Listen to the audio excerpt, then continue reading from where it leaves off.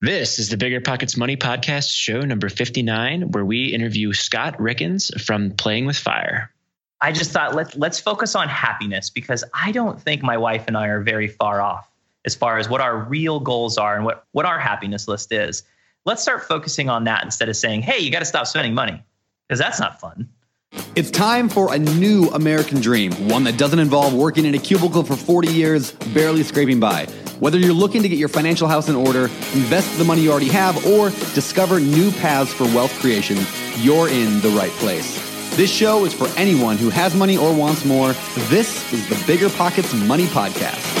How's it going, everybody? I'm Scott Trench. I'm here with my co-host, Miss Mindy Jensen. How are you doing today, Mindy? Scott, I am doing fantastic. I am super excited to listen to another Scott. It was nice to be 1/3 of the show that isn't Scott on today's episode. I'm really excited to hear Scott's story, and I'm excited to share it with everybody because, as you said just a moment ago, his story is so great because it isn't exceptional. And that doesn't mean that it's boring. That means that it's relatable. It isn't some random thing that he won the lottery in order to get to where he's at. He did what everybody else has done. Stop spending so much money, start saving more money. And look, you can watch your savings grow. You can literally watch your net worth get better and better and bigger simply by doing these same things that are relatable and repeatable that Scott shares in this episode today. Yeah, I mean, I love just how deep he goes into his mindset and how his living paycheck to paycheck lifestyle on two, median salaries was frustrating for him, and he felt like he wasn't getting ahead or getting along in life. And then just how he nurtures his passion for FI once he discovers it, and how he brings along his family and how they kind of assess all the options. I mean, it's just a fantastic story for anyone looking to make a change that maybe needs to get a spouse on board or needs to kind of weigh and figure out all of the soft and hard costs of aggressively pursuing this thing we call FIRE. Yeah, this is an excellent episode for anybody who, like you said, needs to bring their spouse on board. This is a very common question that I get over and over through emails and in the forums on Bigger Pockets, biggerpockets.com/forums if you have a question, is how do I get my spouse on board with investing in real estate? Or how do I get my spouse on board with pursuing the financial independence lifestyle? Scott gives really great ideas, and idea isn't the right word. His story is a perfect way to introduce this to your spouse. And he takes it, and instead of framing this in a confrontational manner, he frames it more as a question with his spouse. What is it that you want out of life? And if you're having struggles with convincing your spouse to even just look at this idea, this episode is one that you need to listen to, and one that you need to listen to with your spouse. Yeah. And what's shaping up to be, we think, is going to be an awesome documentary called Playing with Fire that will be released to the preliminary audience a few weeks after this show. Our episode of the podcast here is released. And then look for it sometime in early March. It's Playing with Fire. Yeah, that's going to be a really awesome show. I would like to, can I point out that my husband's in there? I don't know how much of the actual movie he gets into, but in one of the trailers that I saw, I did see the side of his head. Yeah, he's famous now. He's going to be famous. Interest rates are sky high in 2023, and buying a rental property means you could get stuck with an 8, 9, or 10% mortgage rate. But what about a 2.99% rate with Rent to Retirement? Rent to Retirement has 2.99% seller financing available on turnkey properties. You heard that right. That's a seller-financed 2.99% interest rate with an average cash flow of over $900 per month. Plus, they've got options where you can put as little as 5% down with no PMI. As the nation's leading turnkey investment company, Rent to Retirement helps investors build headache-free, high cash flow rental portfolios. And since their properties are fully turnkey, newly built or renovated, leased, and managed, anyone can invest, even those who aren't into landlording. So what are you waiting for? This 2.99% rate deal won't last long. To learn more, visit renttoretirement.com. That's renttoretirement.com. Or text REI to 33777. Again, text REI to 33777. You're trying to close on your next rental, so why is your insurance company dragging its feet? With long lead times and never-ending paper forms, it's no wonder it takes forever to finally get a policy. Modern investors deserve better. They deserve Steadily.com. At Steadily.com, you'll get fast, affordable landlord insurance available online 24/7 in just a few clicks. You can even get next-day coverage, which takes just minutes, by the way, to obtain. And you can do it all from your phone. Steadily was founded by landlords who created insurance products tailored to the unique needs of this industry. It's their sole focus, and that's why landlords nationwide consistently rate them 4.8 out of 5 stars. So whether you've got a single-family, short-term, or multifamily portfolio, Steadily.com can secure the best coverage at the best price to protect your properties. Discover how Steadily can save you both time and money on your rental property insurance. Visit Steadily.com for a commitment-free quote tailored to your needs today. When it comes to financial guidance, you got to trust the source. It's why you listen to this podcast. When Mindy and I want to upgrade our wallets, we turn to NerdWallet. Scott's right. Their expert team of nerds dives into the details to help you find smarter financial products. Before NerdWallet, Mindy and I were paying for vacations in cash, missing out on miles, and not even knowing what we're leaving on the table. But now we're flying to the skies for free, thanks to our new cards with more miles and upgrades than ever. So if you want more travel rewards, hotel upgrades, or airport lounge access, no matter where you go next, let NerdWallet help you make it happen with a killer travel card. Don't wait to make smart financial decisions. Compare and find smarter credit cards, savings accounts, and more today at nerdwallet.com. NerdWallet. Finance smarter. As with all cards, credit is subject to lender approval, and terms of each credit card issuer apply. Scott Rickens from Playing with Fire documentary. Welcome to the Bigger Pockets Money podcast. I'm so excited to have you on the show today. Yeah, thank you guys. I'm so happy to be here. I am an avid listener of this show, and I'm not just saying that. I really love your show and all the guests that you have on. It's like hanging out with my friends. So thank you. I love hearing that. Thank you for listening. Okay, we could just sit here and thank each other forever, but let's not do that because that's not exciting for anybody but me. Why don't you walk us through where your journey with money begins? Yeah, so I had an interesting upbringing. I was raised in a Navy family. I'm a Navy brat. And so I grew up primarily on military bases. And what's interesting about that is everything's a little bit cheaper. You know, the government subsidizes the Navy Exchange and the commissary, which is our grocery store, and the Navy Exchange is our mall. And so I grew up in kind of exotic areas. I was in Hawaii. I was in Puerto Rico. I was in Washington, D.C., Virginia Beach, San Diego. Those last couple weren't very exotic, but you get the gist. And sometimes, like specifically in Puerto Rico, where primarily I was in my teenage years, and I was really like the memory was starting to take hold, and I was starting to notice things and, apply things. And that's where the lessons were coming in.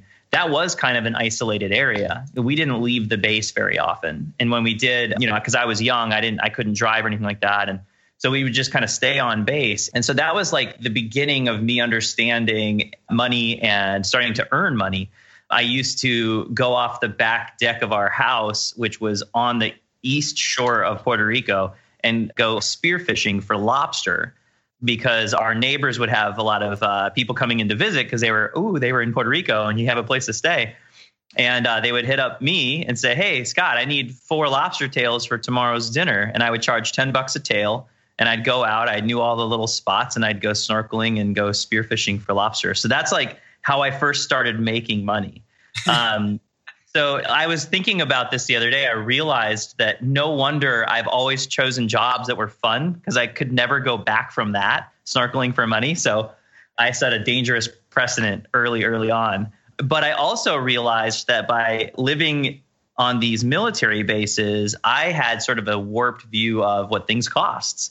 And then from there, we moved to a small town in Iowa. And again, the cost of living was cheap. And so it just like the cost of living in general has always been a bit warped for me. And then I met my wife. I got into my earning years. I met my wife, and we ended up down in San Diego. And I think that whole upbringing and that lack of awareness with cost of living really sort of supported this lifestyle that my wife and I started going down. And I'll get into why hers did the same in a different way. But in my case, it was, let's go move wherever we want. If we want, we would go on vacation and we'd hang out in this place. We'd go, "Oh, I just want to live here." And then we'd go, "Well, why don't we?" And that's actually what brought us to San Diego. Was we wanted a place that had a healthy economy and a place where we could really earn good money and have opportunities. But we also wanted this sort of vacation lifestyle. And after doing some research, we found that a little island called Coronado off the downtown skyscape of San Diego was perfect. It's close to this major metropolitan city, and it's still an island vacation home.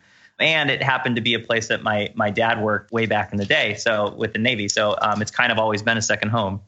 So we just said, sure, let's do it. And the reason why Taylor felt that way is because she grew up in a little bubble herself, where she grew up on this little island community outside of Seattle and, just never really had to pay attention to money. Her family wasn't wealthy beyond belief or anything. They got there really early to this little island community when there weren't a lot of people there.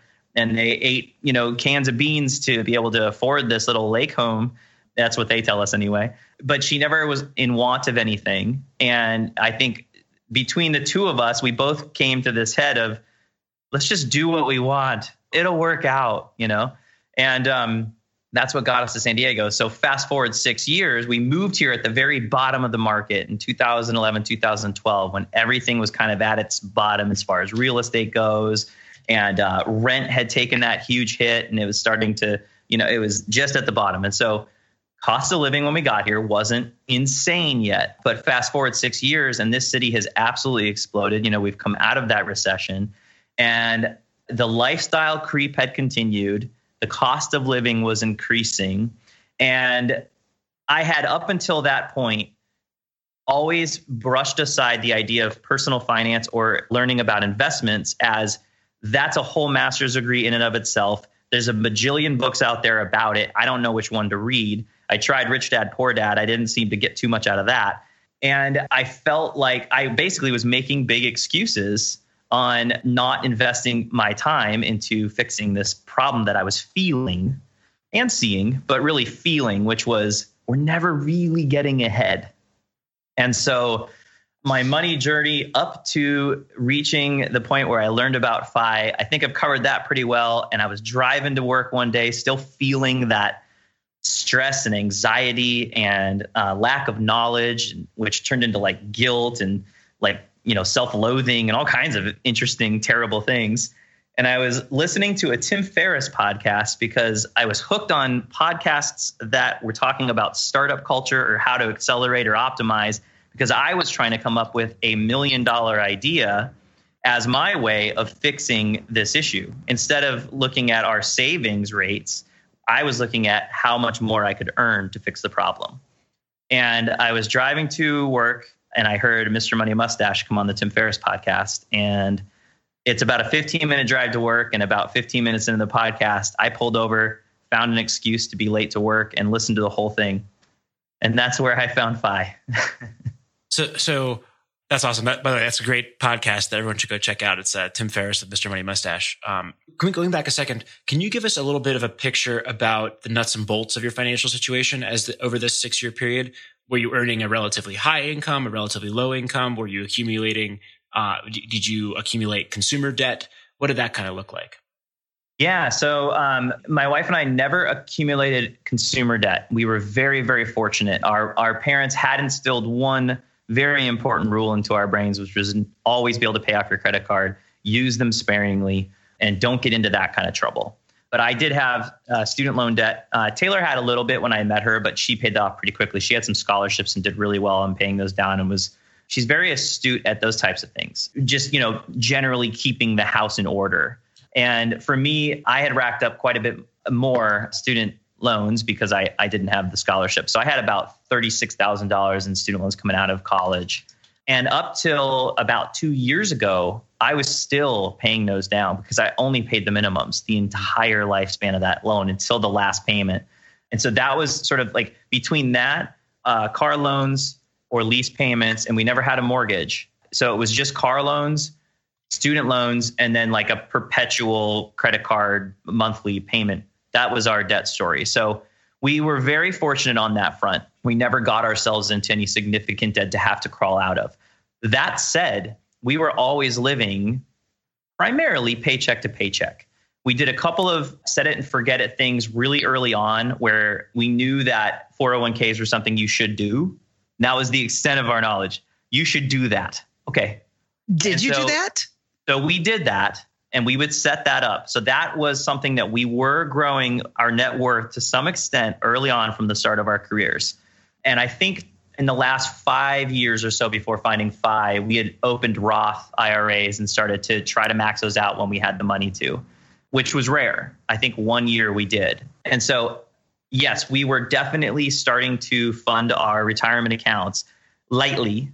But other than that, we were living paycheck to paycheck. So we were finding ways to spend the rest of our money in lavish and exciting ways for a good solid decade together. Well, and it's always easy to find a way to spend that money. I mean, there's always something you could buy. So what was your income? Do you remember what your actual income was? What was your savings rate? You said that you knew the 401k was something you should do. Were you doing the bare minimum to get the company match, or not even that, or you were funding it completely? Yeah. So my wife was funding her 401k to the max because there was a company match. And I have never actually had the ability to do a 401k. So it was always Taylor doing the 401k because I've been an entrepreneur for about 8 years. And when I found FI, at about 6 years. And so I never set up a solo 401k or a IRA or any of those options. And so, yeah, so she would always fund those. And I know the numbers. In 2016, we made a combined $142,000, and we spent $132,000 of that. And that does include us putting money into that 401k. But that worked out, I believe, to about an 8% savings rate. And that was a good year. You know, that was like a fantastic, 2016 was like our peak earning year at that time. So right out of college, I made $28,000 a year. I think my wife was a little bit higher than that. And then we progressively stepped up over the years. You know, we would move around and figure something out or get a promotion or whatever. And so we were always growing our earning potential. But yeah, so it accumulated to about 142 in 2016. So you're in this position and you discover this Mr. Money Mustache podcast with Tim Ferriss. What is it about that situation that was so revealing to you or eye-opening? You know, you're saying that this life, you were feeling like you were getting stuck or not going anywhere in your life. And I don't know, I'll let you take it from there. You kind of get what I'm asking. I think I do. And that's going to put a nice bow on this. So, you know, if you hear that story, you hear, well, Scott, you didn't get into incredible consumer debt and you guys did save 8% in 2016. Like, these aren't terrible situations. But what was happening was it was this constant force of opposition where, you know, the kind of the dark side, it was like the Death Star was always just looming in the background, where the cost of living was continuing to rise around here. And we had talked about never having a mortgage a little earlier. San Diego, the real estate prices here have just completely skyrocketed to astronomical numbers. And there are still areas where there are homes in the 500,000-600,000 range, but typically those areas are, you know, not the nicest neighborhoods. And in late 2015, we had our first child. And so that was becoming increasingly important to myself and my wife that, you know, that we live in a neighborhood that feels safe. And we've got school coming up, you know, on the horizon. We like the idea of having a solid public school system, because if you go private here, that's another salary we'd have to go find. And so this is what I'm saying is that it wasn't so much that we were in these dire straits and then I found this, you know, this thing that just became this huge epiphany. And then I took a hard 180. And yet it was, because we were looking out into the distance and I was saying, this isn't sustainable. We're living an unsustainable lifestyle. The only way that this gets better is if I earn significantly more. And for me, the reason why I pulled over to the side of the road is because I didn't feel like I had any more to give. I felt like every day I was getting up, I was going straight to Starbucks and picking up, you know, high octane grande cold brew and a sandwich, so that by the time I got to work, I was already fueled up and ready to go, so that I could get a solid 8 to 10, 11 hours in before I headed home. And by the way, work had cold brew on tap, which I continued to sip through the day. And so I was just constantly wired to try to just do the best job that I possibly could, and then get home and hopefully have a couple hours max with, you know, my new baby, my wife, our friends, all the things that, you know, you try to fit in, and then it's rinse and repeat. And Oh man. And then, by the time you get to the weekend, you don't feel like doing anything. And so for me, when I was hearing his depiction of his own life, where he's casually getting up and hanging out, maybe he's, going and doing this or that and like hanging out with friends, a lot of community involved in his conversation. And I thought, man, that is what I'm looking for. I miss the days when somebody just knocked on the door to see if you were home. That wasn't happening where we are. It's a big city and everybody's so busy, and we were so busy that we weren't inviting that sort of community in. And so I think in some ways I had felt like that sort of childish wonder and that childish optimism that I think a lot of us start out with, I felt like that had slowly been chipped away at, with all these obligations and burdens and this 9-to-5 thing. And it's not that I don't like to work. I love working and I love the creative process. And I actually really liked my job. It was just the earning that I had to do to meet the demands of our lifestyle that I wasn't even sure I liked, because I just never felt right. And so that's where the epiphanies were happening for me. It was really less about the numbers, more about the emotion of it. Yeah, I mean, it sounds also that like when you use the word unsustainable as one of the key words I kind of picked up on how you were feeling about your life. And it seems like basically what I'm gathering is you were optimized to the full extent on the income side. There wasn't really, you were already working 11 hours a day and giving it your complete best efforts. So it's like, how do I actually earn more money? That seems very difficult from where you were sitting originally. You're not a business owner, it sounds like at the time. So how do you earn way more money? I don't know, but that's where maybe Mr. Money Mustache kind of came in and said, hey, here's a part of your piece of the puzzle to the financial equation that is completely under your control that you can kind of go after and fix. Yeah, I suddenly realized that savings rate was the $1 million idea, that by hitting that savings rate as hard as I could, and that was the one thing I could control. I didn't need to listen to another Tim Ferriss podcast. I could just go and dive into this whole FIRE lifestyle and see what they have to say about cutting our expenses and how this whole thing worked and how on earth are you retiring at 30. And that was fascinating to me. And so I stayed up till 4 a.m. sometimes. I had to hit the Cobra a little harder, but it was worth it. Everything takes effort. You still have to work at it. And so I was working at this new thing. But oh my gosh, I mean, the floodgates opened. It was like, I was so excited.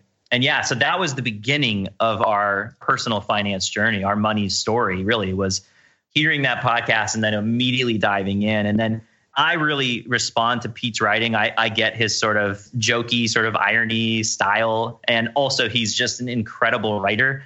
And so it was really enjoyable to just really dive in. And I felt like he was sort of spoon feeding me all these things I should have been learning my whole life in nice little compact blog posts. And I got so hooked on it that I was looking for other material that he was, participating in. As a video producer and a content producer, I explore all kinds of mediums. So it was podcasts, it was blogs, it was, what's on YouTube. And I was finding these little bits and pieces. And that led me to Brandon over at the Mad Fientist and Paula Pant and all these amazing people within the FIRE community. And then he's, giving suggestions on books. And I don't think I had read a book for 5 years. And then all of a sudden I'm reading J.L. Collins' Simple Path to Wealth and breezing through it because it's such an easy read and thinking, well, that's the only investment book I'm going to need. I'm just going to have to go pay that forward. But when I got to the YouTubes and realized that there wasn't a whole lot to check out, and going on the Financial Independent subreddit, and there was actually a thread like, what are some good personal finance documentaries? And everybody's like, there really aren't that many. Minimalism's kind of close. And I was like, this is what I do.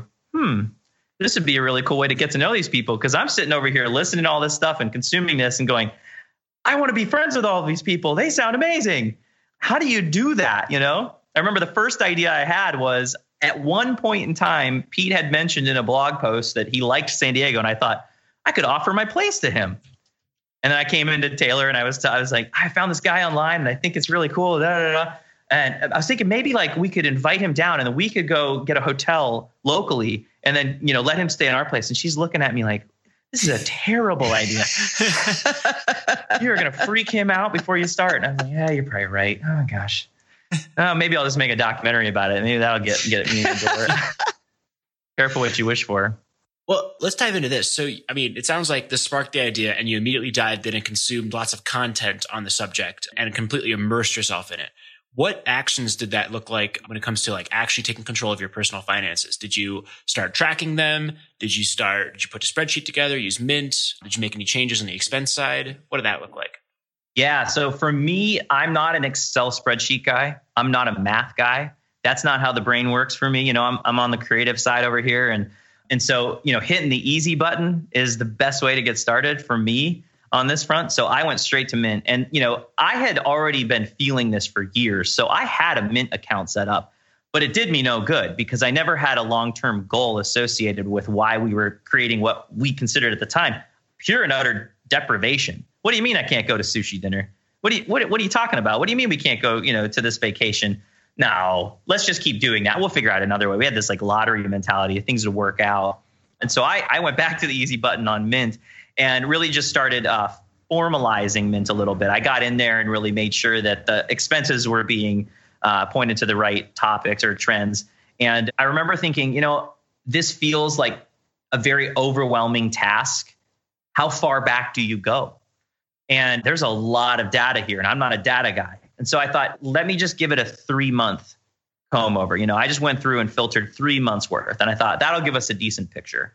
And that's something I recommend to anyone if you're just getting started is get on Mint, hit the easy button, find a good, solid financial tracker like Mint. There's a couple others out there, but I think that's one of the easiest. And just give yourself 3 months, And I'm actually doing this with my parents right now, kind of holding my mom accountable, and she doesn't like it. And it's been an interesting little ride, but just go back 3 months. It makes it easy, and it makes it something that you'll actually do.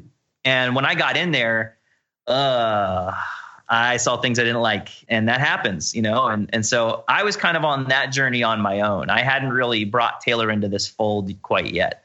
I had started to pass some links to her, and I would email her some things, and particularly Mr. Money Mustache blog posts and a couple of podcasts. And, I would ask her about it kind of casually afterward. And, because I was nervous. I was nervous to bring this stuff up to her. I wasn't the only one spending money in the house. And, and we had somewhat of a contentious relationship with money up until that point.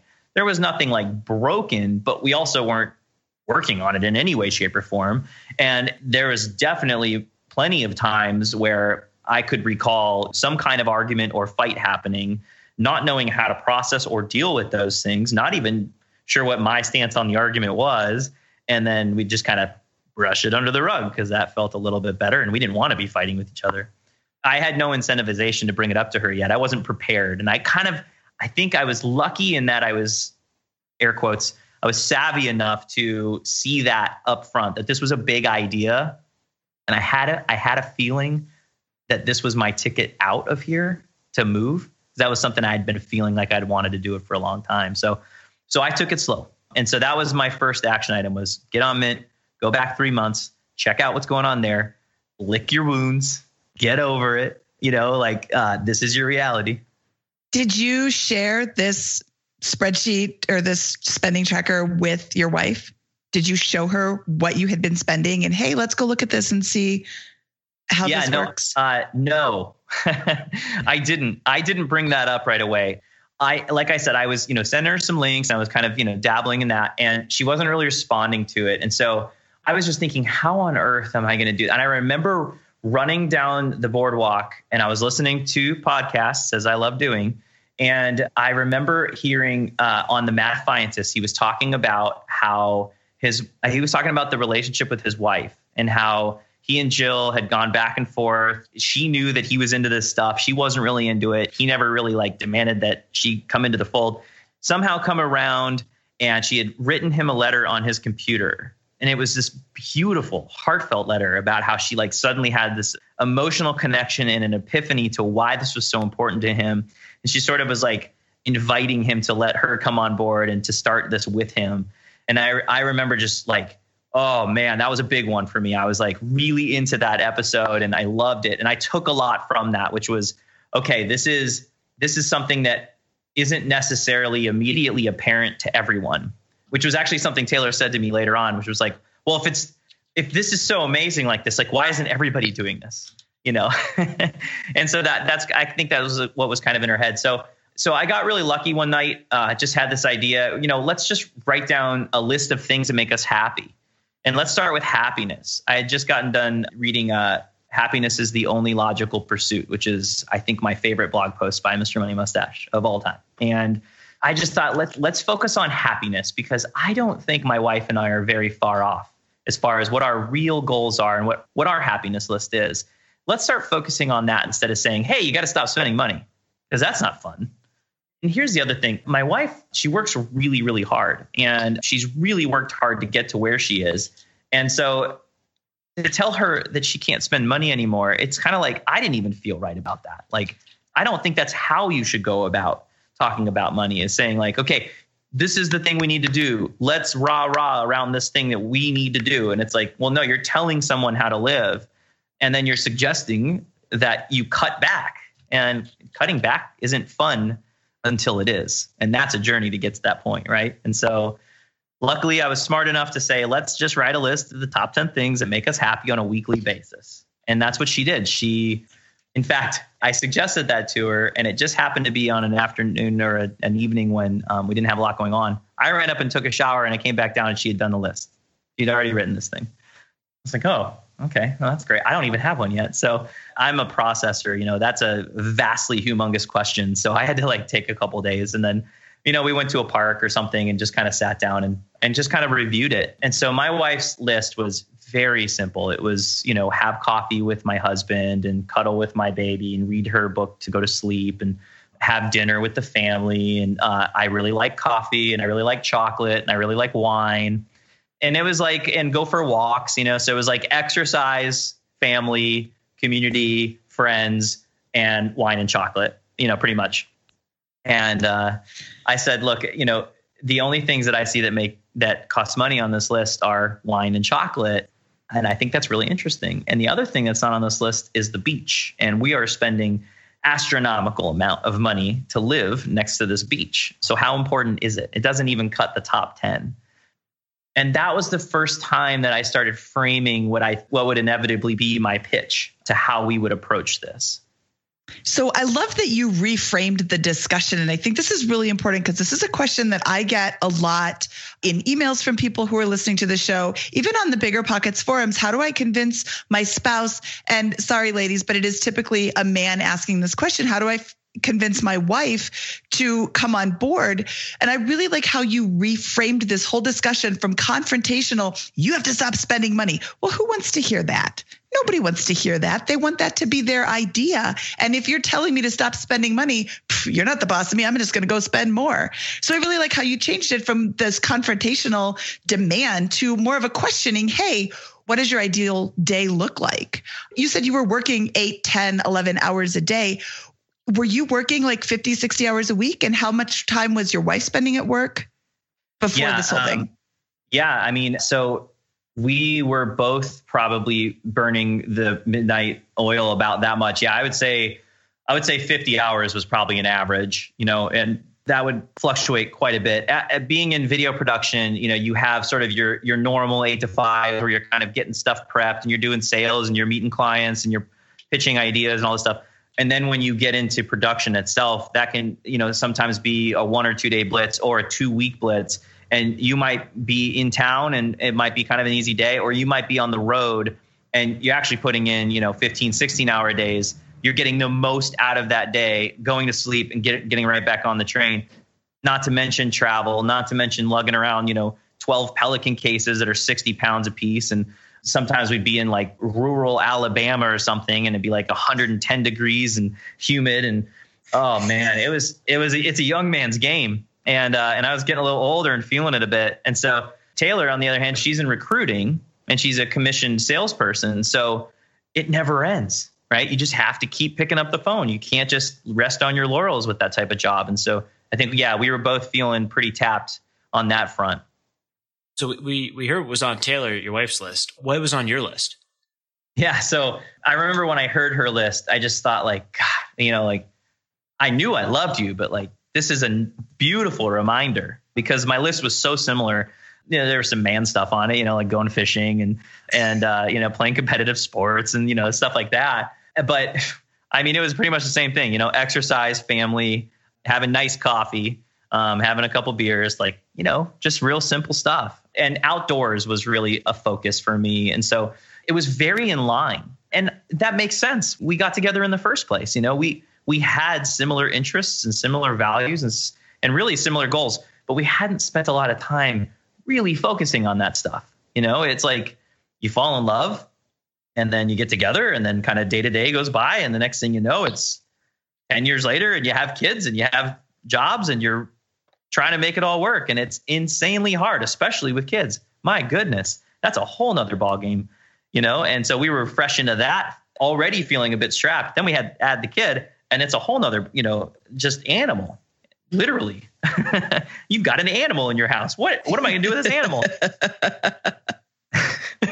Once you kind of compared these lists, did that help you get on the same page with pursuing the goal? Like, what did that conversation look like once you had it? Yeah, it was the beginning of our discussions with this stuff. And I remember about a week after that discussion, well, in that discussion, I very candidly, pointed out the beach isn't on the list. I want you to strongly consider living around here. And I think up until that point, Taylor's idea was we're staying in Coronado. We're never leaving. This is my forever home. And after that discussion, she was open to, going on Zillow and checking out various neighborhoods in the San Diego area, which was a huge win for me. Because up to that point, we weren't leaving.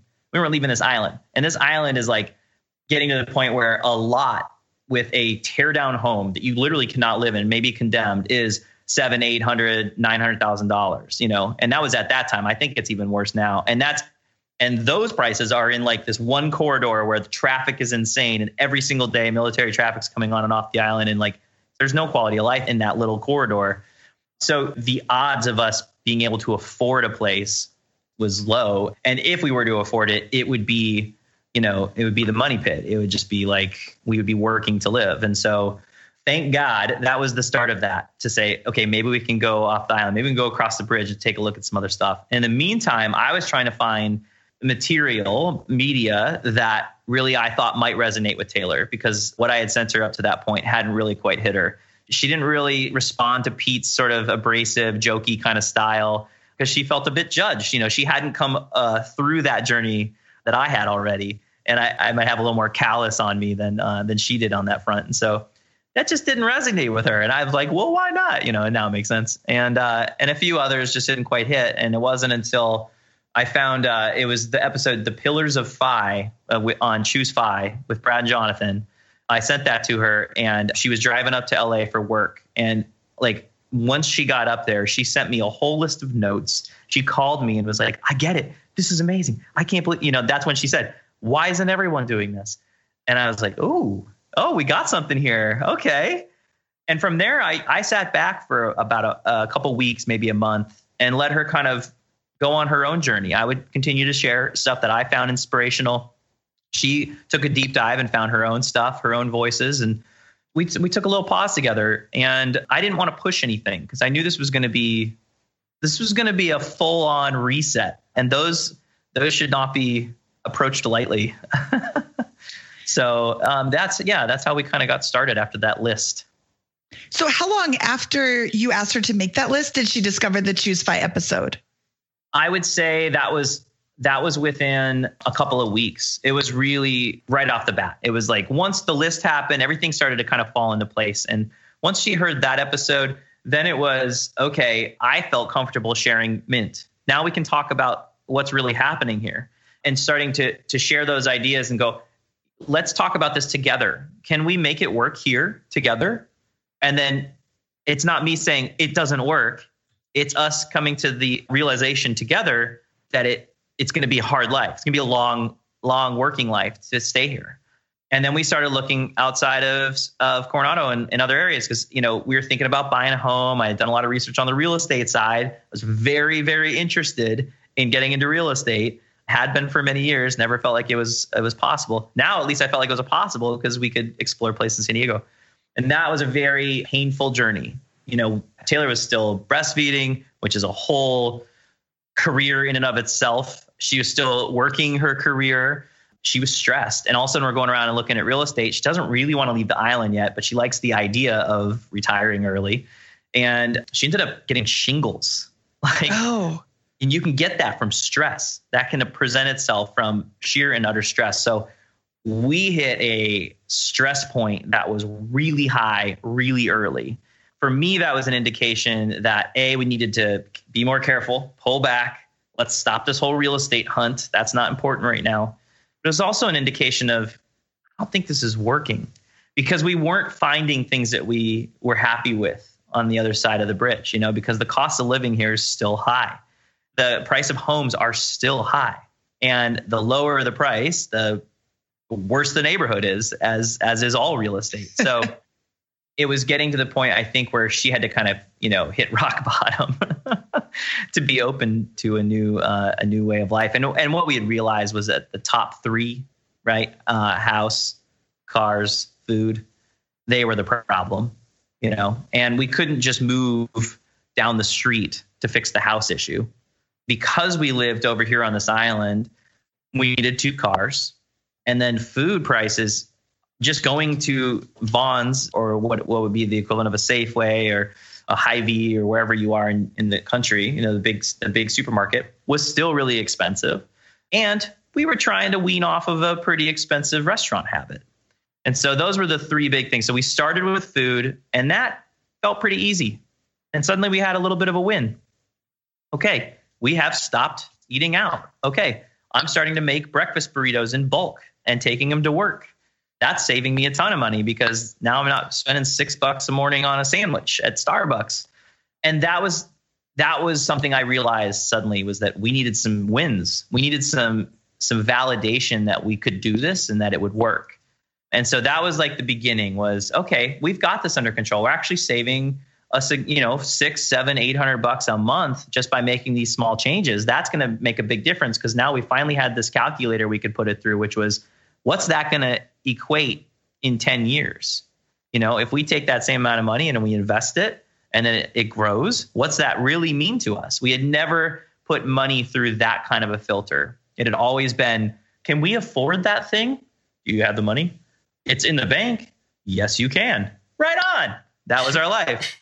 And now it was, can you afford that thing? Well, it's not about what you can afford. It's, do you want to give up that freedom on the back end? How much further away will you be from that goal that really is the carrot? I mean, the thing about FIRE that I love the absolute most is there's no better pitch. There's no better pitch. It's like, would you like to get rich and gain all of your freedom back and be happier and less stressed? Yeah. Oh, okay. Well, here's the thing. I don't think you can beat that. So yeah, that was our first win. And that's when we started looking at, and I think my wife started becoming more open to, okay, well, if we move to a place where you don't need the cars, and remember, walking and exercise and stuff were on the happiness list. Oh, well, maybe we can downsize. Maybe we can design our life where we only need 1 car. Or at the very least, let's get cheaper cars. My wife was leasing a brand new BMW. I was leasing a brand new Mazda, which I thought was super frugal and awesome. We were financially illiterate, and we had a lot of undoing to do. Remember when you had to pay to get a lead's phone number? It was like the dark ages, until Deal Machine made skip tracing a thing of the past. Now, with your Deal Machine plan, you'll get unlimited access to phone numbers and contact information for no extra cost. That's right, get high-quality, reliable information trusted by leading financial institutions, all fully compliant with the federal Do Not Call list. Explore over 150 data points, including age, gender, marital status, occupation, and a ton more. Trust me, this is the data you need for off-market deals. With new filters, people flags, and color-coded phone numbers, lead management just got a ton easier. Ready to step up your investing game? Sign up for a Deal Machine plan today and gain immediate access to this unlimited treasure trove of contact information and phone numbers. Just head to DealMachine.com/BP. Transform your lead generation and deal-making strategies with Deal Machine. Sign up today and start exploring the unlimited possibilities at DealMachine.com/BP. When it comes to financial guidance, you got to trust the source. It's why you listen to this podcast. When Mindy and I want to upgrade our wallets, we turn to NerdWallet. Scott's right. Their expert team of nerds dives into the details to help you find smarter financial products. Before NerdWallet, Mindy and I were paying for vacations in cash, missing out on miles, and not even knowing what we're leaving on the table. But now we're flying through the skies for free, thanks to our new cards with more miles and upgrades than ever. So if you want more travel rewards, hotel upgrades, or airport lounge access, no matter where you go next, let NerdWallet help you make it happen with a killer travel card. Don't wait to make smart financial decisions. Compare and find smarter credit cards, savings accounts, and more today at nerdwallet.com. NerdWallet. Finance smarter. As with all cards, credit is subject to lender approval, and terms of each credit card issuer apply. Listen up, business owners. Here's some quick math. Fewer costs equals more profit. The problem? You're spending more than ever on operations, materials, deliveries, software, and more. So why not reduce your costs and headaches with NetSuite by Oracle? NetSuite is the #1 cloud financial system, bringing accounting, financial management, inventory, and HR into one platform and one source of truth. NetSuite lives in the cloud, which means you can reduce IT costs with no hardware required. Cut the cost of maintaining multiple systems because now you've got one unified business management suite. You improve efficiency by bringing all your major business processes into one platform, slashing manual tasks and errors. It makes sense that over 37,000 companies have already made the move to NetSuite. Don't let rising costs sink your business's growth. By popular demand, NetSuite has extended its one-of-a-kind flexible financing program for a few more weeks. Head to netsuite.com/BPmoney. That's netsuite.com/BPmoney. netsuite.com/BPmoney.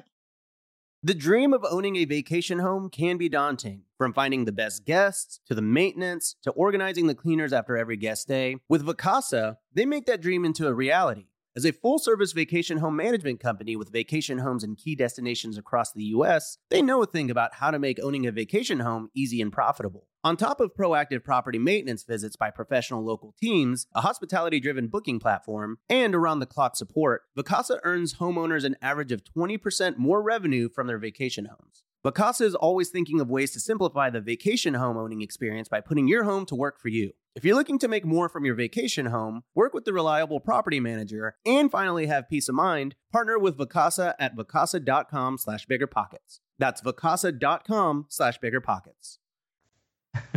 So what did that look like? How did you resolve the housing and transportation sides of the expense category? We were bike riding to Jovi's first swim lessons, and I had started to dabble in the idea of turning what would eventually be a move away from California altogether into an adventure. And I had started to seed that idea in Taylor's mind, and she wasn't having it. She wasn't interested, but I kept doing it because I knew at the very least the one hook could be adventure, because she is adventurous and she likes those types of ideas. And I kept seeding that, and I just thought, I don't know if that's working. And we're riding our bike, and it's like 10:30 in the morning in Coronado, 72 and sunny. It's the most beautiful day. We're going by the marina over to the public pool that is like the most epic public pool ever, to bring our daughter to her first swim lessons, which is kind of a iconic moment in your life. And I'm on a high. I'm on a life high. And I thought, I don't really want to leave here either. This is so wonderful. You know what? Maybe she's right. Maybe we can figure this out a different way. Maybe we can hit our savings rate real high, but just know that housing's going to be tough. And maybe I can still find that $1 million idea for earning. This is going through my head. And Taylor is in front of me, and she goes, you know what we should do? We should get an RV and we should just drive around the country. And that would be really fun. What? Huh? I couldn't believe it. It was like, I'm almost to the point where I'm about to give up. And then she comes through. Oh my God. So that afternoon, I am not making this up. There was an RV show at Qualcomm Stadium where the Chargers used to play in the parking lot. And I said, great, let's go have some fun. So we went and we shopped RVs and stuff. And I'm on this huge high. And well, pretty soon we realized we didn't want to live with a toddler in an RV, and that would be a bad idea. But that opened up the first spreadsheet I ever created. I created a budget for 6 months to go around the country and to check out these various cities that I had already done a ton of research on, that had lower cost of living and all these different tax structures. And and all on the West Coast with with a sizable airport next to it and a good population, all these things I wanted.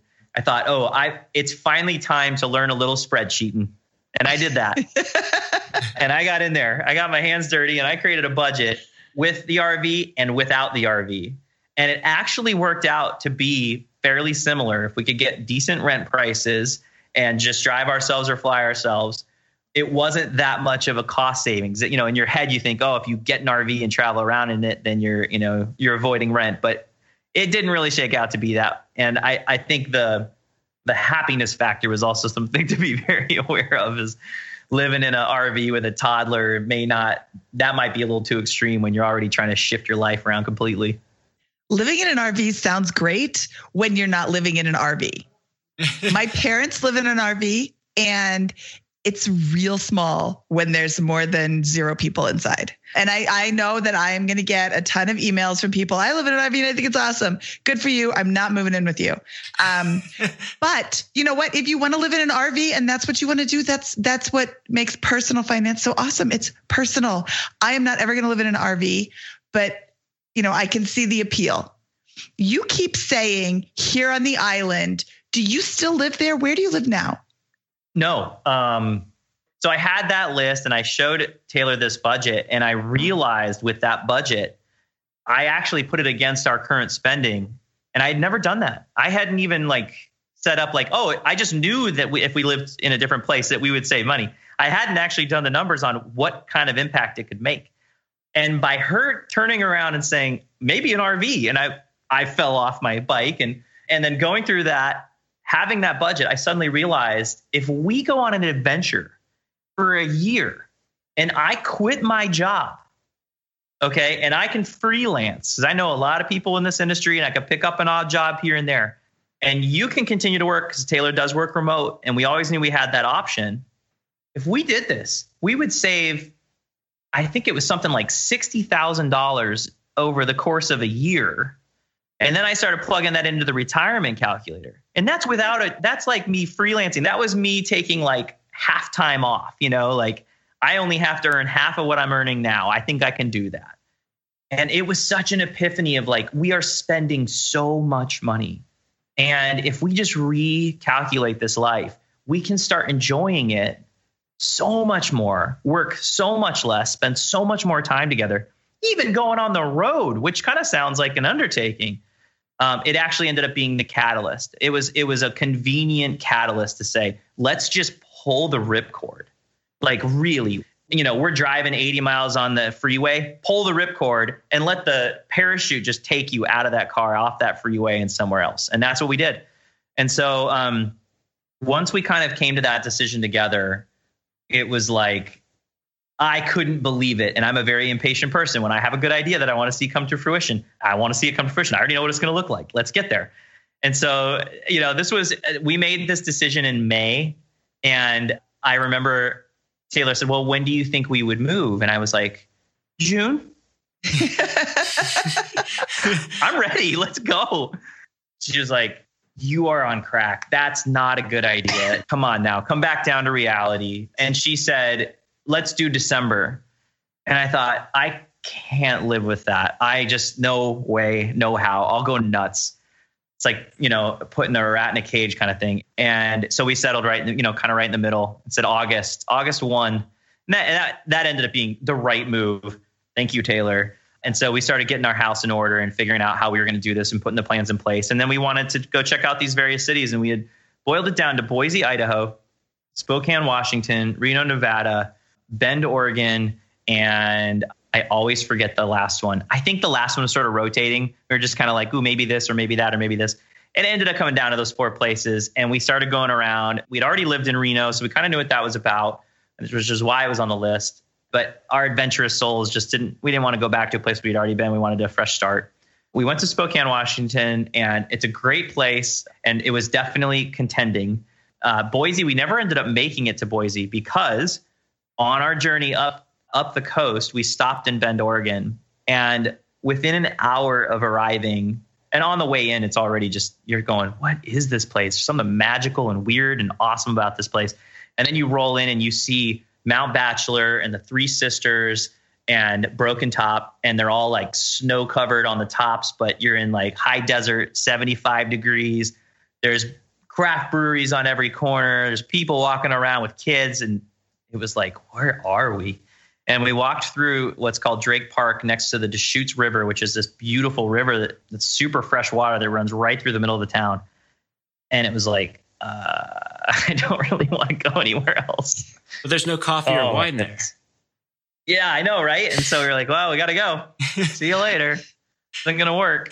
Scott, that was the first epiphany that we had when we got there. Was Taylor realized that there was life outside of Coronado, that there were other places that had walkability and casual lifestyles and a good feeling when you were there. And that was, thank God we hit that first. We didn't have to go through, this pain of, oh, we don't like this for this reason or that for that, and getting all picky and weird about it. It's just like we fell in love with this place right away. It made that journey that much easier. And Bend is less expensive than San Diego. Absolutely. Yes. Okay. Unequivocally. Yeah. So I want to stop here and make a point, because I have never lived in a house. The house I'm in now, I've lived there for 5.5 years. But before this house, I've never lived in a house for more than 5 years. And I probably have a skewed view of moving because I'm not an Army brat or a Navy brat. I'm a corporate brat. We just moved around a lot. And I think a lot of people have this upheaval sense that, I'm leaving everything I learned, everything I know. It's okay. There's airports that will take you back to where you grew up. And there's the internet. It's this new thing where you can do, Skype calls, and you can still stay in touch with people even though you don't live next door. And frankly, how often are you seeing those people that you live next door to when you're working 80 hours a week trying to afford the house that you can barely afford because it's so expensive? I mean, what do we say on the real estate podcast, Scott? Within a 2-hour drive of any major metropolitan area in America, there is a more affordable place. I mean, what's a 2-hour drive? If you could live within 2 hours of San Diego and still see all your family, and it doesn't sound like your family actually lives there anyway, it's just a nice place to be, you can still go visit San Diego. They have airports there too. That's right. So, we weren't literally leaving our friends behind, and we didn't see them that often anyway, which sucked. I mean, we would have loved to, but even if we freed up our time, they'd still be running around as busy as they are. And that's the other thing about a place like San Diego too, is there's actually so much to do. There's so much going on at all times in these major metropolitan areas. Whereas what we did is we designed it where we wanted to find a place between 100 and 250,000 in population, because oftentimes in that type of setup, you've got enough people where there's a lot going on, or I shouldn't say a lot, but enough going on that you feel like there's a nice variety and you're getting some culture and some arts and some of that fun stuff. But it's small enough where it still feels like your neighbors and there's a sense of community and people look out for each other. And what's really great about it is oftentimes there's one obvious event that's happening in a smaller town that everybody wants to go to, instead of a place like a major metropolitan city where there's 15,000 things that you totally want to go see, which also is a problem because now which thing should I go to? And not to mention, are our friends even interested in coming because they've already got plans to go to this other thing? And it's just like, it's a fundamental shift in the way we live by just, making a small choice. And by the way, I must caveat this because I've gotten in trouble with this before. We could have found a place outside of San Diego that we, could have lived that would have saved us money. And it is possible to live a fire lifestyle in a high cost of living area or in the surrounding areas of a high cost of living area. I know that. But as you said earlier, the FI journey is all relative to each individual and it's flexible. And so this is my story, what I'm talking about. This is all relative to what we wanted, what our goals were, what our tastes are, what is important to us, what our happiness list was. And in that context, we made the choice to leave. So I just want to throw that in as a caveat, not get in too much trouble over here. I think it's a great point. I think it's a great story. And this move has resulted in you being able to accumulate more assets and build that net worth and move towards financial independence. Yeah, here's a secret that my director from the film would be upset if I told you. We have effectively doubled our net worth in a little less than 2 years. Whoa. There you go. I mean, we're on a fast track and it's been hard. It really has. There's been a lot of struggles. There's been some pain. We didn't get it all right every time, but anything worth doing it's going to have some obstacles. It's going to have some pain. It's going to have some learning. You're going to have failure to succeed. Those things are going to happen. But I can tell you unequivocally that none of it was scary enough not to start. 100%. And we ultimately don't regret a thing. I mean, there's definitely things we would have done differently. There's different choices we would have made. But if we hadn't made those bad choices, then we wouldn't grow from them and we wouldn't, be getting better at this. Well, let's you mentioned it. Let's talk about it. What is this film for people who don't know? Oh, that thing? This little thing. Yeah, that little thing. It's called Playing with Fire. It is a full feature length documentary that we made that covers one family's journey on a path to FI, which happens to be us. And we also get to go out and meet many of the influencers in the fire space. I like to call them friends in the fire space, and meet the community that makes up this wonderful framework, whatever this is, a movement, a framework, an idea. The coolest thing about this and why I think it was important to make something now is that it feels like it's at a tipping point. It feels like it's starting to become part of the zeitgeist. We're still naming it. We're still figuring out what this thing is. And that makes it interesting. It's fluid. It's volatile. It doesn't always make sense. It's, there's all kinds of stuff going on. And that makes for a really interesting story. So we tried to get out and meet as many of the folks that we possibly could who would give us access, the kind of access necessary to tell a compelling and entertaining story, so that not only can we try to dispel the myths of the fire movement. You hear this stuff all the time with, you get the Susie Ormans of the world and whatnot. And I hate even mentioning her because that was probably part of her goal in that. But you just see a lot of articles, a lot of naysaying, a lot of, if you retire too early, blah, blah. We kind of address all those things. And the idea was, if we can share this framework and this world with as many people as possible, then we can at least do our part to sort of pay it forward. 1, 2, we can really liberate people who are feeling the same struggles that Taylor and I were. And then 3, we can have something for this amazing community that hopefully they can use as a calling card. They can use to point to and say, see, we're not crazy. This is what we're doing. It makes sense now, right? Like, it's not about spreadsheets. This is about happiness. This is about time. This is about freedom. And so that's what we set out to do. And we are so close. I am actually talking to you today from Coronado, believe it or not. And I'm getting in a car and driving up to LA tonight to meet up with the editing team and Travis, the director. And we're going to work on the final finishing touches. And we're hoping to picture lock in the next couple days. So we are getting very, very close. Very close. Nice. So if I'm listening to the show and I'm anxiously anticipating it, do you have any type of semblance of a time when I might be ready to check my calendar and mark it off? Yeah. We're gunning for sometime in March. We are hoping that, first and foremost, there was an amazing Kickstarter campaign that we ran, and we had an overwhelming amount of people come in and support that. And so I think there's about 800 that backed at the level that gets the movie early. And we're hoping to deliver that by mid to late February. So we are within about a month of, that link going out to those folks. After that, there'll be about a month or so in between. And we're thinking mid-March to late March, of 2019, we will be getting it out into theaters and putting on some sort of screening tour and kind of rallying the troops and making it an event and making it fun. But our hope is to release it theatrically through it's a theater crowdsourcing platform called Tug. And essentially, if you want to see the film come to your town, you can become an admin and we can help support the marketing of that. And they can also maybe hit up all their friends and get some word of mouth marketing going. And if they meet a minimum threshold of tickets, then the theater will open its doors to that group and play the movie. So it's a really cool way for us to not have to, have $1 million Hollywood budgets to open it up to thousands of theaters, and instead let the people who want to see it bring it to their town. And that way, we're being a bit democratic about it. And that's the U.S. distribution plan as it stands today, early on. In the meantime, there's some interesting little tidbits there. We submitted it to Hot Docs, which is a crazy name for a film festival, but apparently it's like the world's foremost documentary film festival up in Toronto. So if that happens, the way film festivals work is they have people who are buying stuff and looking for movies to put on their platform. So that could be an interesting twist to get it on Netflix early or Amazon or one of those types of platforms. And then eventually, no doubt about it, we'll have it on iTunes and Vimeo as what they call video on demand.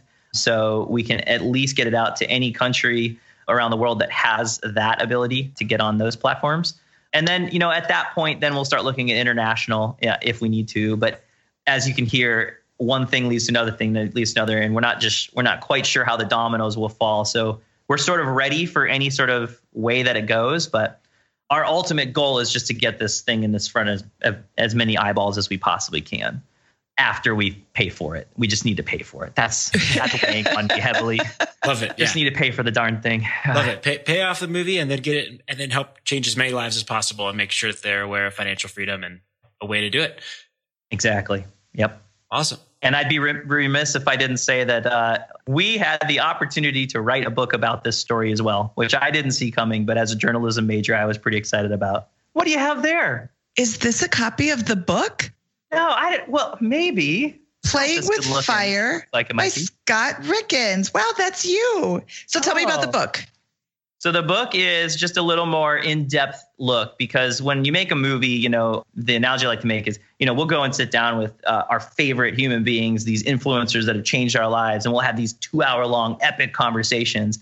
And like 5 minutes of that will get in the film. You really have to break it down to try to fit as much of that story in as you can. And so with the book, we had a little bit more of an opportunity to get in more depth into Taylor and I's story, into these influencers and how they influenced us. And we tried to write what my editor called like a financial memoir, essentially. It's more of an emotional journey than a how-to of what it feels like to go through this. So for anyone who's nervous to get started or doesn't know how to get started or sort of, has heard of FIRE or heard of personal finance, but doesn't really know how to begin, the idea was that we can get them sort of emotionally ready and maybe inspired on that front and give them some framework on who they should be paying attention to and how we did that and like how we put that into sort of an action plan without getting into too much detail. So it's a beginner's guide. The beginner's guide to playing with fire. And where can I get this besides already in my hands? It's on Amazon. It's in Barnes & Noble, Hudson Books, a lot of those types of places. The audiobook will be hitting the internets any minute now. It says it's pending in the back end, so I'm waiting for that to hit.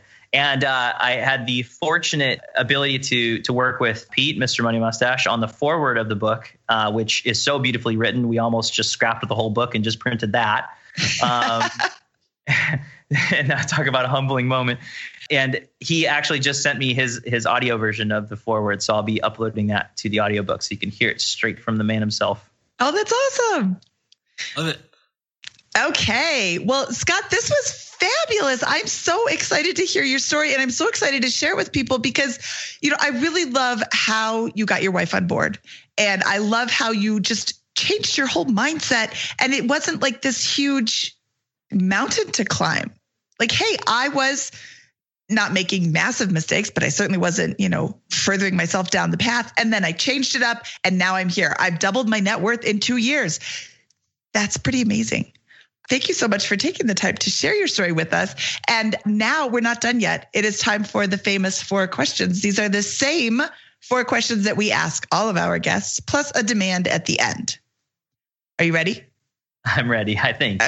What is your favorite finance book? My favorite finance book, because I'm only through 2 chapters of Set for Life by Scott Trench. It's an amazing book. What a great audiobook. The narrator just has such a smooth and wonderful intonation. Yeah. It's a fabulous into book. Inspiration in ways unprecedented before. Set for Life, excluded The Simple Path to Wealth by J.L. Collins. First of all, if I didn't say that book, he would have me for breakfast. Like I would hear about it. For anyone who knows him, I say that lovingly. And also because that really is a book I wish I had found so much earlier on in my life's journey. And I think it's one of the easiest reads to quickly understand how the markets work and gives a really good pitch for how to passively invest your money in the stock market. So I highly, highly, highly recommend that book, as most people in the FIRE community do. That is my favorite. Yeah, and I'll chime in that the narrator of that book, Mr. Collins, actually does have that smooth intonation voice that's very incredible to listen to. So definitely consider checking that book out on Audible if you are thinking about reading it. Yes, if you're going to consume that information, having Jim read it to you is the best way to consume that. You know his voice. He was on episode 20 of our podcast, and he's like James Earl Jones or Barry White, just this really deep, smooth, amazing voice. Love it. What was your biggest money mistake, do you think? Oh, okay. The person will not be named in this conversation, but we found out while going through this journey that while we had been putting money towards a 401k, we didn't know where that was invested. And we didn't really know what we were doing. I mean, honestly, like I said earlier, it was like, okay, we're putting money towards our 401k. We're good. We found out that it had been invested in a money market while we had the most unprecedented rise in stock market value in our lifetime. And that hurt to find that out. That was a big mistake not to pay attention to that early. But as I say, that sunk cost fallacy, that's a thing, right? You can't go back and dwell on that. You have to only look forward and make the changes you can make today. So that's what I tell myself as I cry myself to sleep. Well, I just love how you're saying, hey, we made $142,000 one year and spent $132,000.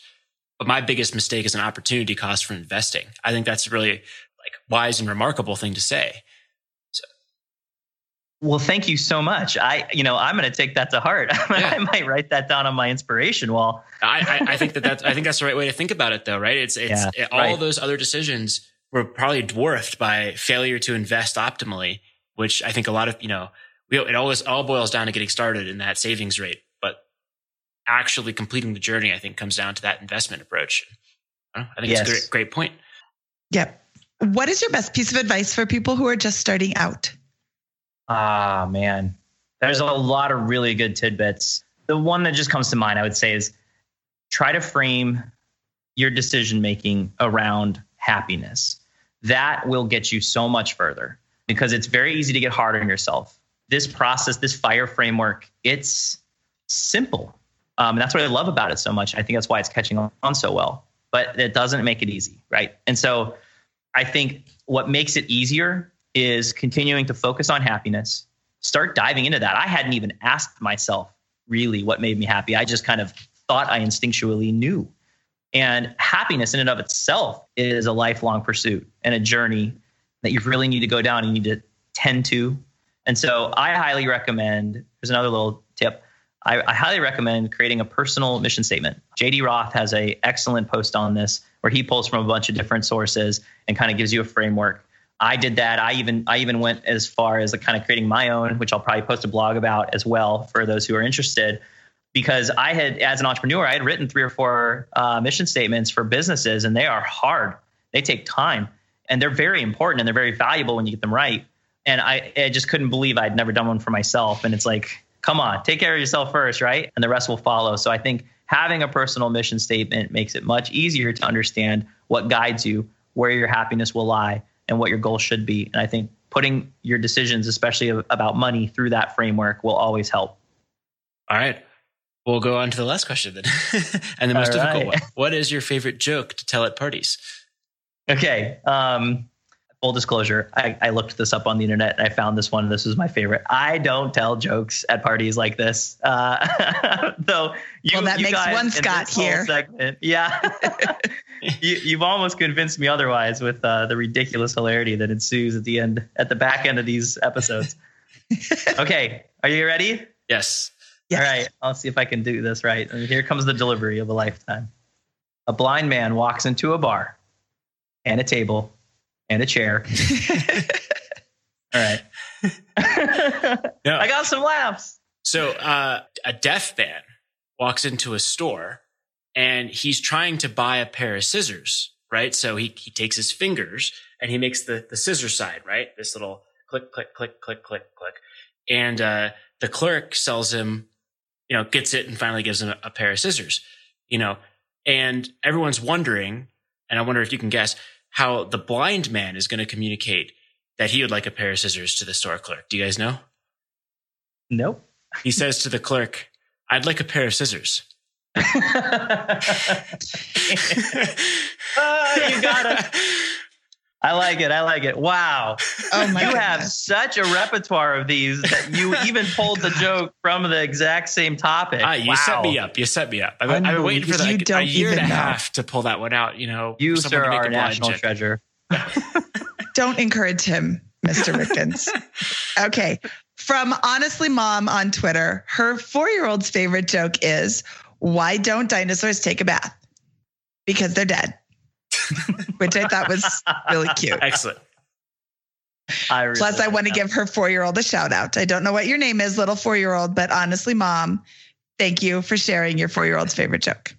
My daughters have been giving me a ton of jokes. So in upcoming episodes, if our guest does not have one, my daughters will share them for you. And they're pretty awful. So Scott Trench will probably love them. Perfect. Okay. The last of our famous 4 is a demand. Tell us where people can find out more about you. Yes. You can find out more about me at playingwithfire.co. That's CO. We are on Twitter actively, Instagram most of the time, and Facebook hardly ever. But we are on all 3 of those platforms. And that's where you can find us. You can always reach out to us via email, hello@playingwithfire.co. And every week or 2, I go through that list and I respond personally to everyone. So that's where you can find us. Well, clear out your inbox because you're about to get swamped. Okay, Scott. I said that. Scott Rickens from Playing with Fire, the movie, the book, the website, the Twitter, the Instagram, everywhere, Playing with Fire. Thank you so much for coming on today and sharing your story. This was hugely helpful to me. I love being able to direct people places where they can start their journey. And this is an excellent overview of yours. Yeah. Thank you guys so much for having me. It was an absolute honor. And I love what you guys are doing. Keep it up. Same. I love what you're doing. Keep it up. Let's hang out. All right. Yeah, we'll hang out. Okay. Let's do it. All right. I'm coming to Denver. Woohoo! We'll be here. All right. All right. That was Scott Rickens from Playing with Fire. Mindy, what'd you think? Oh my goodness. I cannot say enough good things about Scott. I love his story. I love his ability to tell it in a really relatable way and a really interesting way. I am in this space. I've been in this space for about 5 years now. And it's, like we said in the beginning, what's so remarkable about this story is that it's not remarkable at all. There is no secret sauce to this financial independence dream. You can do it. Save money, make more money, spend less money, increase your savings rate. It's just over and over again, we hear the same thing, and it's just proof that it works. Yeah. What I thought was really wonderful about the way he presented that was, he didn't come on here and say like, this is the right way to do things. We should do it this way. We should do it this way. He came in and said, here's my story. Here's how I felt about something. Here's the options that were presented to me. I blew my mind when this was a possibility. Here's how I decided to pursue it. And here's all of the emotional reasons why I went ahead and made these major changes to the most important things driving my financial position so that I could live this life. And I think that that's like a really powerful way of communicating all this stuff and something that you can really relate to and understand. Sometimes I know I'm guilty of thinking, this person is not behaving very efficiently in pursuit of financial independence. You don't get that from Scott at all, right? Yeah. And, something that came up after we stopped recording, but before we said goodbye to Scott completely, is that this whole entire journey was 2 years long. Almost 2 years to the day that this episode releases is when he heard that first Mr. Money Mustache episode of the Tim Ferriss podcast. And this is even more mind-blowing than the fact that he did this, is the fact that he did this in 2 years. Yeah. It's such a repeatable scenario for you if you're anywhere close to a similar situation, both working full-time jobs in any city, right? And feeling like you're not living, you're not getting ahead. There's no point to what you're doing, or there's no, you're not happy, or you want to make a change like this. What he did, how his thought process, how he brought his spouse along, all that stuff are, I think, really good nuggets of wisdom to think about how you can apply to your own life. I absolutely agree. So if you are new to this journey, if you know somebody who's new to this journey, if you know anybody who's having a difficult time convincing their spouse to get on board with them, please share this episode with them. You can find it at biggerpockets.com/moneyshow59. And it's anywhere they have podcasts. Scott, should we get out of here? We should, but before we get out of here, just a quick plug. If you enjoyed the show and you want to always listen to the Bigger Pockets Money podcast whenever we have a new one, feel free to subscribe to us on iTunes, Google Play, wherever it is that you're enjoying the podcast. So thank you, Scott. Quick little plug there. Thank you, Scott. Yes, please hit subscribe, and we come out every Monday, although every once in a while we have a bonus episode, and you will get notification of that if you are subscribed to us. All right. From episode 59 of the Bigger Pockets Money podcast, this is Mindy Jensen and Scott Trench, and we're wishing you bigger pockets. The sign-up is courtesy of Dan, who suggested it to me through a private message. You can private message me on Bigger Pockets. You can also email me at mindy@biggerpockets.com or scott@biggerpockets.com. You can send the show a note, money@biggerpockets.com.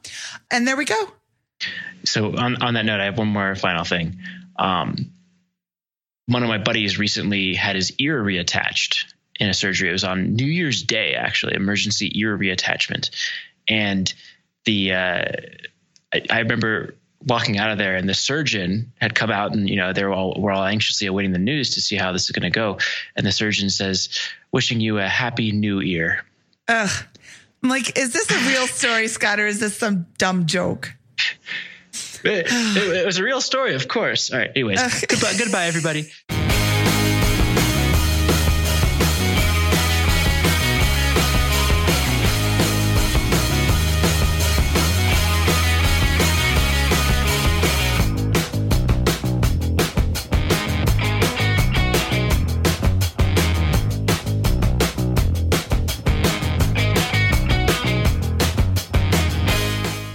The market is changing, and finding your way can be tricky. Rates shift, headlines whirl, but your goal hasn't changed. You want financial freedom, and the best investors know it's not about timing the market, it's about time in the market. If you're ready to get into real estate investing or take it to the next level, finding an investor-friendly agent is your next step. With the Bigger Pockets Agent Finder, you can find the right agent in minutes. Just head to biggerpockets.com/deals. Enter a few details about what and where you want to buy, and boom, instantly matched with an investor-friendly agent who fits the bill. These local market experts can help you navigate the neighborhoods, analyze the numbers, and take action with confidence once and for all. This free resource is only available at biggerpockets.com/deals. Get an agent, get the deal, and get closer to financial freedom at biggerpockets.com/deals. That's biggerpockets.com/deals to find your investor-friendly agent today. The content of this podcast is for informational purposes only. Past performance is not indicative of future results, and all host and participant opinions